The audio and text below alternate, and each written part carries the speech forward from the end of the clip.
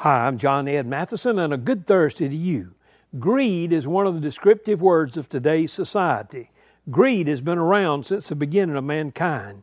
The Proverbs say, greed brings grief to the whole family. Proverbs also says, greed causes fighting. Trust in the Lord leads to prosperity. Jesus said, guard against every kind of greed. Life is not measured by how much you own. Ecclesiastes says, those who love money will never have enough. How meaningless to think that wealth brings true happiness. Hey, giving is a medicine that can cure greed.